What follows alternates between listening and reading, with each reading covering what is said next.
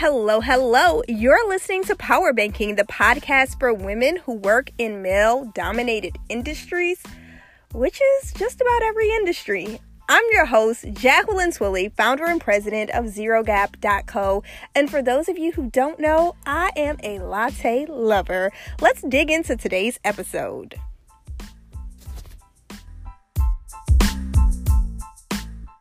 What is a career strategy session? So a career strategy session is where I bring in a guest or you have me live and we talk about different things that we've done throughout our career. The career strategy sessions that I've been doing, all of the videos are here on YouTube, but we're going to take it a step further. I'm going to change the format up a little bit. Based on your feedback, I'm going to be asking some very specific career questions so that you can get the most impact from every single career strategy session. Today's career strategy session, I will continue to do one of these a month where I answer your questions completely free. Just send them to me. You can send them here on the Google Plus page using the Q&A feature. You can also send them via Twitter, Instagram, I received some today, and even via email. So I'm here to help you grow in your career. I am on a mission to eliminate the gender pay gap. One of the ways that I'm going to do that is by giving women the confidence to be bold in their careers and to ask for everything that they deserve, whether that's more responsibility at work or just the opportunity to gain new skills. So let's get started here. I'm going to pull up my questions so that we can go through them because we only have 30 minutes.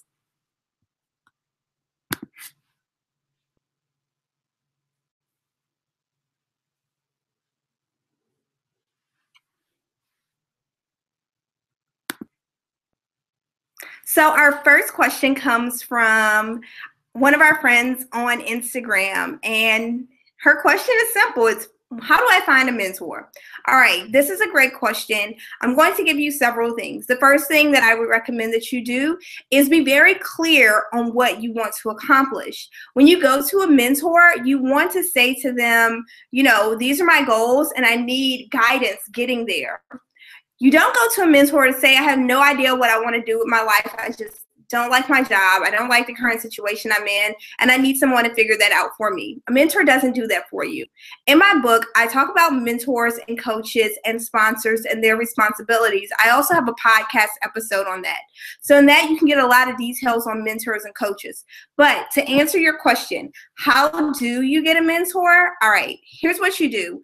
You find out what you want to do. And then you go to someone and say, you know, you may have done this before, so I'm looking for your guidance, because a mentor is someone who's been there, done that, and they can tell you what to do and what not to do. They help guide you along the way. So find someone that you admire in the field that you're in or the field that you're interested in being in, and say to them, hey, can we sit down for coffee? I have 2 or 3 questions that I'd like to ask, and I'd also like to find out how you got to where you are today. That's one way to have the conversation. I don't suggest going to a person and saying, hey, will you be my mentor? Because being a mentor is a huge time commitment. And a lot of people are really busy. So they'll say out the gate, oh, I'm sorry, I just don't have time, which is understandable. So when you approach it as, I have 2 or 3 questions that I want to ask you, and I want to find out how you got to where you are today, more people will be open to that. Suggest a coffee meeting early in the morning if you're in the same city. If not, a phone call, you know, right at the beginning of the day before they get super busy and hectic. So another resource that I recommend that you use is mentor.com. I've been a mentor on mentor.com before. I think it's a great resource and it can help a lot of people out. What you do is you fill out a profile and you're matched with someone, and it sets terms for you that I recommend for any mentorship relationship. So in this, you say, we're going to meet once a month by phone for 6 months. After that, we'll evaluate it. That's one of the reasons why I like mentor.com. Another way that you can find a mentor is the Levo site, L-E-V-O, Levo League. There's mentors on there who answer questions for free. So you can have access to someone with a vast knowledge of a certain industry, and they'll answer your questions. I think you have 140 characters to put your question in, and they send a response back. So that's something that I would recommend that you check out as well. Levo.com, L-E-V-O. Now, another thing, you can have mentors that you don't talk to every day. Yes, It is true. I talked about this at the conference that I spoke at this weekend. One of my mentors is Kat Cole. I haven't met Kat and sat down with her face to face, but she does a lot of interviews and a lot of people write about her. So anytime she has an interview and I see it online, I make sure that I take the time to read it. So find someone that you admire and learn about them by watching YouTube videos, by reading articles that are posted about them online. And if they're on an interview online, find those things. So, you know, every couple of months, I might Google Kat just to see if something new is up, and I'll read that as well.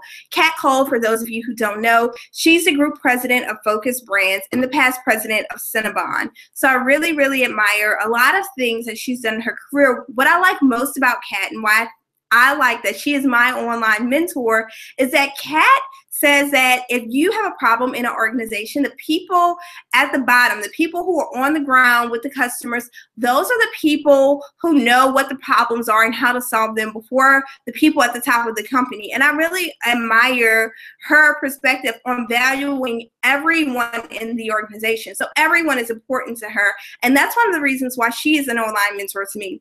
So I hope that answers your question. Definitely check out my podcast episode about mentors and read the book because there's a lot of great tips in that as well. So let's jump over to our next question. The next question is from Trina, and she says, I'm trying to get over procrastination in the organization. All right, Trina, let's get into this. Procrastination and organization. First things first, you have to set clear priorities. What's most important to you? So what I would recommend that you do, Trina, is get a pen and a piece of paper. Sit down in a quiet place where you can be not interrupted for 10 to 15 minutes. A quiet place, okay? I want you to write down what's important to you in your career. And then on the other side of that same paper, I want you to write down what's important to you in your work life. So make those two lists, and then whichever list is heavier, what side do you have the most on? That shows you that that's a priority area. Then after that, what I want you to do is think about your actions every day. Do your actions match your priorities? If you say that work life is most important, are you going to work on time every day? Are you giving 110% every day that you go into your office? If you say that home life is more important, are you spending just as many hours at home as you are, you know, at work? Which, okay, let me back up for that, because you have to work at least 40 hours for most people. But are you putting your time at home to great use? Are you sitting down, you know, watching TV or on the internet? Whatever is most important to you, evaluate your actions, because your actions should reflect your priorities. So when it comes to procrastinating an organization, what are you putting off, you know, and why are you putting it off? Ask yourself that. The last thing that you said, I need to do this, but you didn't do it, why? You know, you got to get to the root of it. Find out why you procrastinated. Is it because you're so tired from doing many, many things that you just crashed? You had every intention on doing it, but you fell asleep. Or is it just because you saw a TV show, or you got distracted in Facebook, going down the timeline and clicking on this and that? Or were you on Instagram, social media, you know? Or did you go to a friend's house and you were only supposed to be there for maybe an hour and you stayed for 4 hours? So ask yourself, why are you procrastinating? And then, is that thing that you're procrastinating about, is it that important to you? Now, another thing with procrastination that I want everyone to think about is this. When you procrastinate and you figure out why and what's a priority for you, you also should consider, you know, okay, let me take a step back and say, is this what I want to do? Or am I doing this because someone else is putting pressure on me? So that's what I have to say about procrastination, Trina. Let's hop over to organization. With organization, you have to run your day. You cannot let your day run you. That is a problem that I see a lot of people make, not being organized. So for me, I have a Day Designer planner. I absolutely love the Day Designer. It's by Whitney English. There's a whole community around this planner. It's great. I'll actually show you how it's broken down by day, month. So this is like a monthly view where you list the major things for the month. And this is the daily view of the day designer. I'm going to get real close here. So you can see it says you list your top 3 priorities. Under that, you have today's schedule. And then at the bottom, it has a box for tonight. It has a quote at the top. On the other side of the page, it has gratitude notes and what you should do for the next week. On the front side, I have my to-do list for the week. This is something that I recommend that you do if you're trying to get organized. In addition to using the planner, I also use an online feature. I use Google Calendar. So I sync everything in Google Calendar that's on my physical calendar, and I set a reminder to it so that I'm getting reminders, alerts popping up on my cell phone for things that are most important to me, so that it keeps me on track being organized. Now, I just finished this great book, The Secret Magic of Tidying Up. And that book was phenomenal because it says take away all this junk in your space. It helps you stay organized, because I'm not running around in the morning looking for my keys like, oh, I got to get out the house, but I don't know where my keys are. So that's one book that I would recommend for getting organized, not just like organized in career, but organized totally in your whole life. The Secret Magic of Tidying Up. It's a great book. So Trina, I hope that answers your questions. Let's hop over to our next question. And it says, I have a problem delegating, balancing work and life / family time instead of always stuck at work. All right. This goes a little on to what I just talked about with Trina. This question comes from Carrie.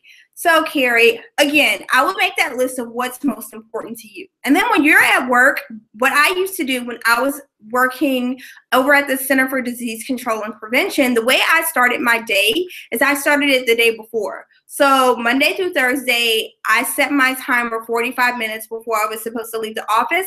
I had an alert come up on Outlook that says plan day for tomorrow. So I would write down what I needed to do for the next day. On Fridays, I would go ahead and do it for Monday. When I got into the office, instead of immediately popping open my Outlook and getting into emails, I'd pull out my to-do list and I'd start working on that to-do list, getting as many things done as possible where I did not have to use email. Now, if I needed to get into email for something, I would pull up a Word document, type out the email, and sit it there. And then when I open my email, I just copy and paste and send the email and put whatever attachments and sorts into that. So that's one of the ways that I stay organized.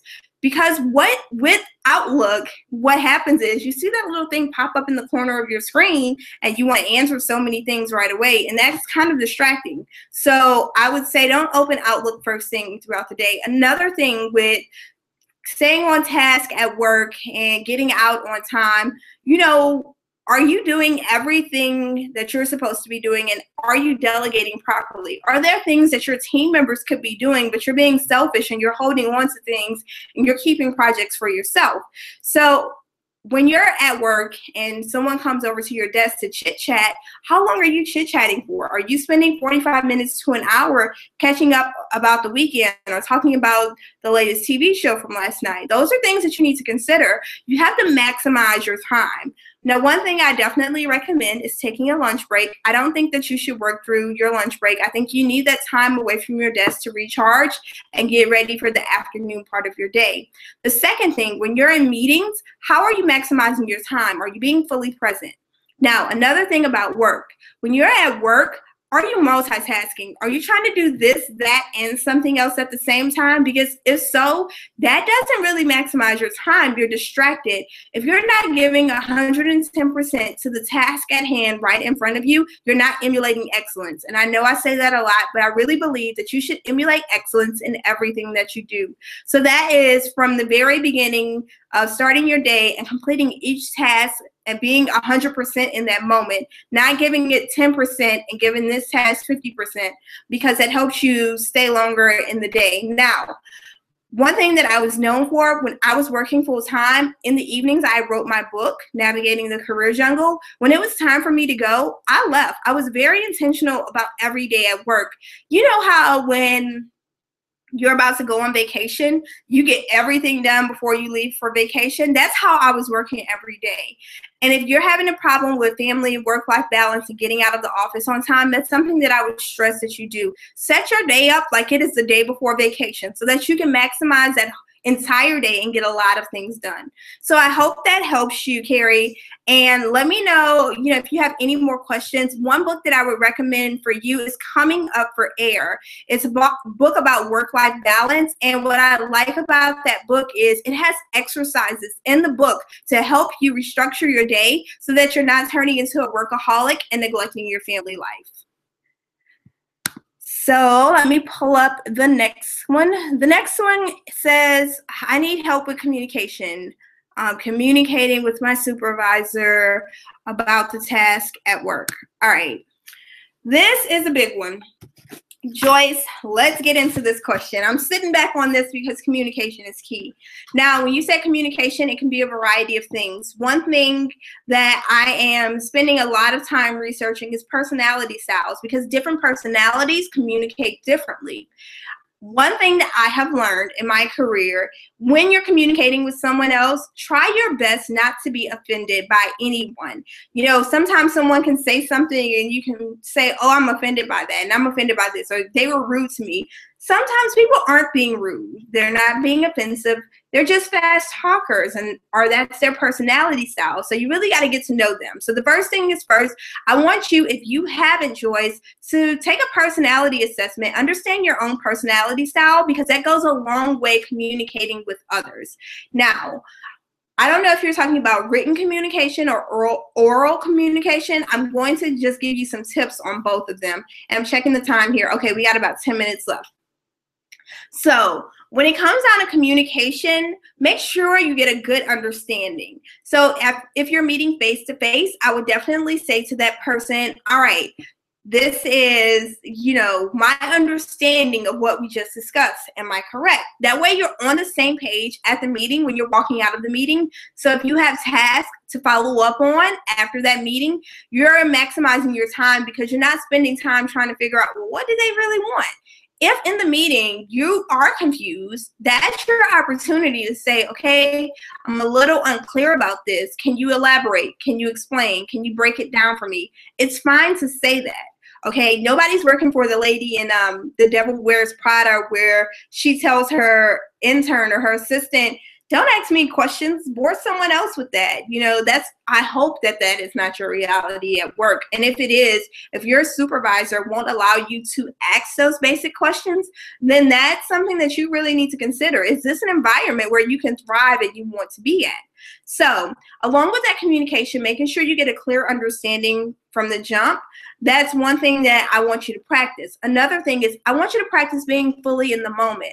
A lot of times people have a gap in communicating because they're multitasking. They're in a meeting, a group meeting, and they're responding to an email. They have this in their hand and they're like, oh, an email came up, and they're responding to it right away. If you're fully in the moment, and I talk about this in my book, that where you're participating in the conversation and you're engaged, you're less likely to zone out. You know what I mean? We all do it. We all zone out. You're less likely to zone out completely, and then you'll be more in the moment, and then that way it'll help you capture the information more accurately. Now, communicating written, whether this is an email, a memo, or a project that you're working on. Again, the first thing is make sure you have a good understanding of what's going on. When you're sending emails, you should read your emails, and you should be able to say, a person who is coming in day one, brand new to this organization or your company or your school, whatever it is that you do, that person should be able to pick up and say, okay, this is exactly what they mean. You need to break it down and be very clear in your instructions. I received an email from one of my partners a few weeks ago, and it came from someone else that we work with, and she said, hey, do you understand this email? The email was so vague. It was polite. It said, hey, person, how are you doing? It said her name, but it's like, can you send me all of this? Thanks, looking forward to it. And I couldn't figure it out, and I work with him as well. So I followed up and I said, hey, can you elaborate? So when she elaborated, she was like, oh, we're working on a new project. and we need this information. And because you're one of our partners, you have this information. So can you send over this from these dates? And I'm like, oh, well, if she would have sent that the first time, you know, this could have been taken care of really, really quickly. It would have been done like that. So when you send an email to someone, make sure that you are sending a clear message so that you don't have to go back and re-explain things, because you're not maximizing your time and you're wasting other people's time when you weren't clear. Now, if you're on the receiving end, if you're getting those emails like that, if you have an opportunity to stop by someone's office, if you work in the same building, and say, hey, you know, I just wanted to clarify this, go ahead and stop by their office and talk to them about it. If you're not in the same office, call them really quickly so that you can get clarity, because they may be away from their desk and you want to move on and complete a task quickly. So pick up the phone and say, hey, I received your email. I'm going to get this to you right away. I just have a few questions. That's a way to clear up communication and move smoothly through the process. So another thing that I want to tell you about communication is that when you're going back and forth with somebody, if you get emotional in the conversation, let's say you're upset about something, they're upset about something, I say take a step back. You know, we've all been told, don't react out of emotion. Don't say things when you're angry. So what I want you to do is, if you're having a moment like that, where you're deep into your feelings and you're upset and they're upset, take a break. Because when you're communicating like that, you're going against a brick wall. All right. So I hope that helps with your communication. If you have a more specific question for me, just shoot me a message and I'll address that as well. So we have about 7 minutes left, and I have another question. It says, I'm trying to carve out the next step in my career. All right, great. I love this question. I believe that a lot of us millennials, we fail to plan from day one. So I have a course that I teach. You took the job to get your foot in the door. Now what? That's one of the reasons why I love this topic. So all right, planning your career. Let's say you're already into it. You're not starting from day one. You're 3 years into it. You don't know the next step that you want to take. What I want you to do is pull out an organization chart. Most organizations have it. It's not just a list of who's the boss and who reports to who. This is a very valuable tool because it tells you the different segments of the organization. So whether you're looking to stay in your organization or you're looking to move on, start with this organization chart for the company that you have. It's a good practice exercise, especially if you're looking to move to a different company. What you want to do is you want to pull that out and look at it. And I'm going to draw a quick little thing here on a piece of paper because it'll help me illustrate just a little better. And this isn't a real one. This is like a pretend, just so that I can show you a few things. All right, so we have this here. This is my upside down organization chart. You can put it whatever way. When you look at your organization, you should be able to say, this department does this department does this department does this. It's all one big pie, different pieces to a puzzle. Find out how you contribute to that piece of the pie, and then think about, what are you interested in? So jot down those things that you do that people come to you for often. When people say, oh, go to her or go to him, they can do that really easy. And if they don't know what to do, they know who can solve that problem. So write down those things that you're good at that people know you for. What are you an expert in? If you're not an expert in anything, you need to find what gets you so fired up you can't shut up about it at work, and that's what you become an expert in, okay? So that's our first step. Look at the organization chart, map out the organization. 2, write down all of your interests. What are you an expert in? If you're not an expert, find that thing that gets you so fired up and study that area. Become an expert in that. All right, so now we have that. Now look at this organization chart again and think, where can I fit in within this organization? If there's no position for what you want to do, think about how that fits into the company's goals. If you don't know your company's mission statement, like off the top of your head, where you can rattle it off at any time of the day, you need to know it, because that is your driving force. That's why you get paid. You're there to help push the company closer to their mission. So figure out the company's mission if you don't know it. But then when you're looking at your interests in this organization chart, find out how you fit into that picture and find out how you can solve a problem for the company. So maybe it's in your current role, but you're doing a little bit more, or maybe it's in a different group. This is going to help you kind of map out and start to say, okay, this is kind of where I want to go. This is the direction that I want to go in. Then head over to LinkedIn. I know this is a lot of steps. A replay of this video is going to be available so you can watch it later. When you go over to LinkedIn, type in the title of the position that you want to be in, and look at the career path of people who are successful, people who are crushing it in this industry. Look at some of the things that they did. You know, what do they have a degree in? Are they a member of a professional association? If they are, what committees are they involved in? Have they won any awards?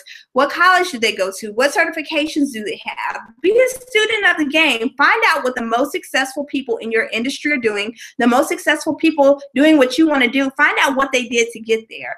And like I said earlier, when I answered the mentorship question from the person who submitted the question via Instagram, what I want you to do is, you know, watch videos on YouTube, read articles about them, and if you have an opportunity to meet with this person face to face, schedule a coffee meeting with them where you can ask them your top 2 or 3 questions. All right, so once you get that, you'll get a better idea of what it takes to be in this position. Yes, it takes time. This is not an overnight process. This is not magic. It takes work. So I want you to be very clear on that. When you're crafting out your next move, it does take work.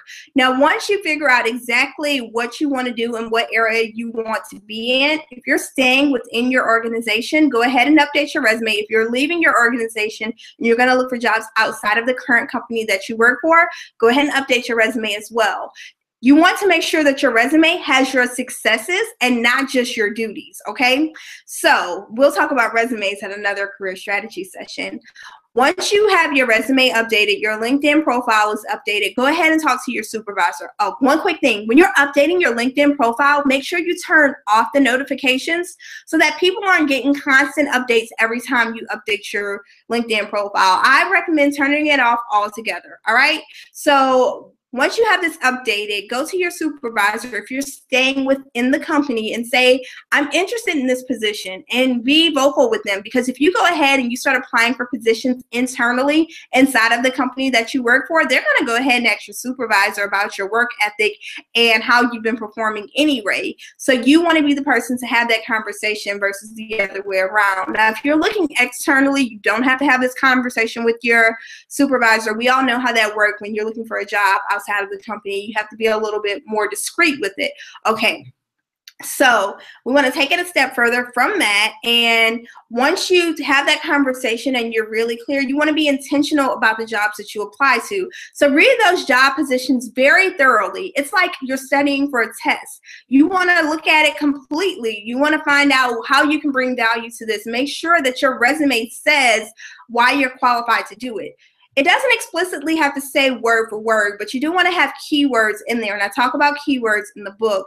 What you want to do if you don't have this 100% direct experience to a position that you want to be in, you want to tell the story in your resume of what you've done that makes you qualify for this. So if you've done several tasks in your job, your current role, but it's worded differently for another position that you're applying to, the only thing that you need to do is say, I've done this, this, and this, and tie it in, tell that story of how it relates and why you're a good person for that position.